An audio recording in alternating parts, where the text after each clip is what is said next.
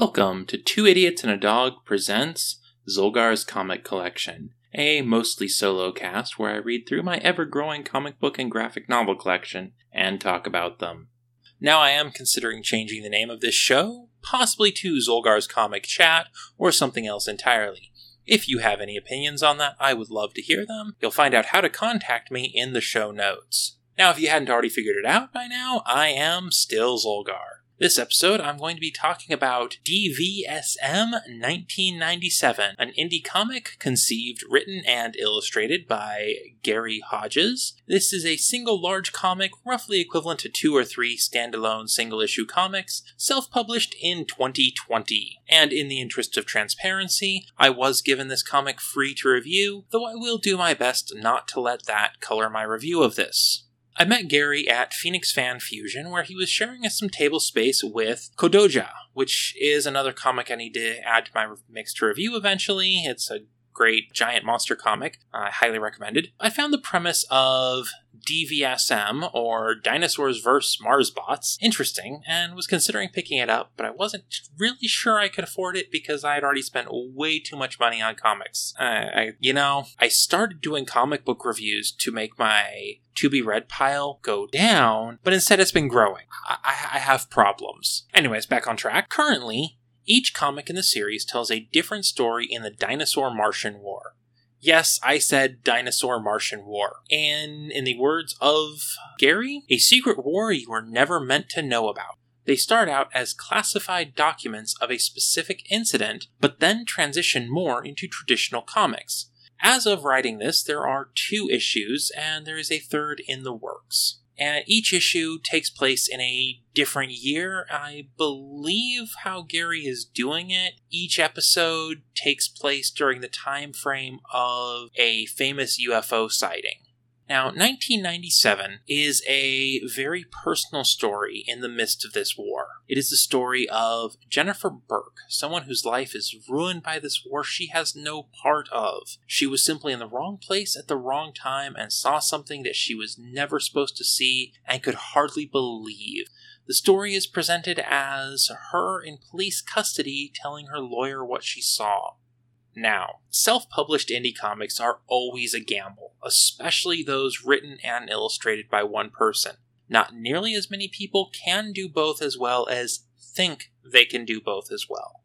DvsM is a case where I think that gamble paid off. The writing felt natural, with our narrator, Jennifer, struggling to find words for things that happened and not being able to see clearly. We are presented with some of the things she doesn't know, such as dialogue from characters she cannot hear, or clear views of things she wouldn't have been able to see. This does create a bit of an inconsistency in point of view, which I found a little irritating. Oddly, not as irritating as I find it in novels, though. The story it tells is short and to the point, just one small snippet of a much larger story that closes with Jennifer being offered a choice between 2 shitty outcomes for this whole mess. In what I find an interesting choice, we don't find out what she chose. We don't know what happened with her, and that would allow Gary to revisit her and tell her story further in the future if he wanted. The art is crisp, clear, black and white line art, not hyper-detailed, but solid and consistent. Given the overall style of the book, I think black and white was the right call. You can easily see where Gary's passion lies in the art, though, as the dinosaurs are more detailed, and not the typical idea of dinosaurs we've seen for the past 30 years because of Jurassic Park. His raptors have feathers, the large herbivore we see is presented more like a rhinoceros than a large lizard.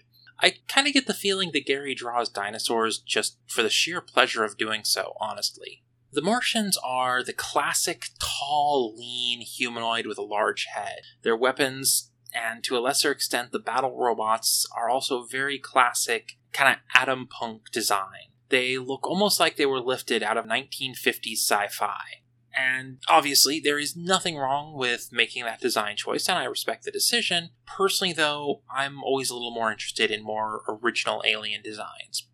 The action is always clear, and you're never left trying to figure out what's going on, and in the more personal scenes, there's great work on facial expression and body language that can give us clues as to what's going on in the character's head, even though we don't get any of their internal monologue.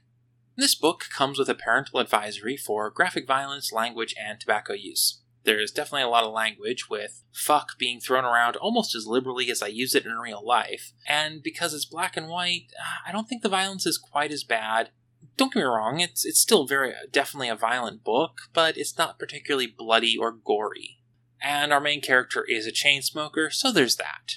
Personally, I don't think I'd give this book to a young kid, but in my opinion, if you let them watch PG-13 movies, it's probably fine, unless swearing is a major issue for you. In conclusion, I enjoyed this book. I'll probably pick up 1975 sometime.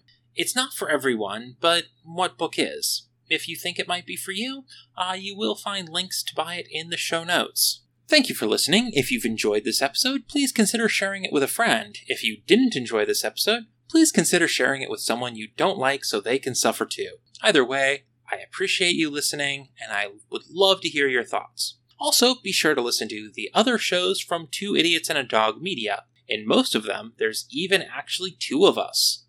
If you'd like to keep in touch, you can find us on pretty much all the social media platforms at TIAAD Media.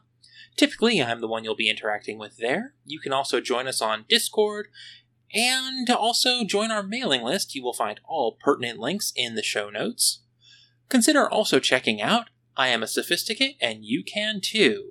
They were supposed to send me a promo, but they haven't yet. I shake my fist at thee! Anyways, I guess that means I have to tell you about them. A slight paraphrasing of their words: two queer millennials review the canon so you don't have to. What is the canon, you ask? Basically any piece of media that has a major influence on pop culture as we know it. They predominantly do movies and music, but they do other things as well.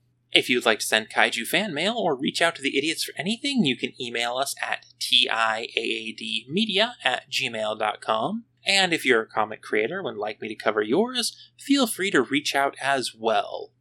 Lastly, if you want to support our dream of being successful enough to be able to afford food, you can support us at Patreon or Ko-fi. We are TIAAD Media on both, and you will of course find links in the show notes. Support us at Patreon or Ko-fi. We are TIAAD Media on both, and you will of course find links in the show notes.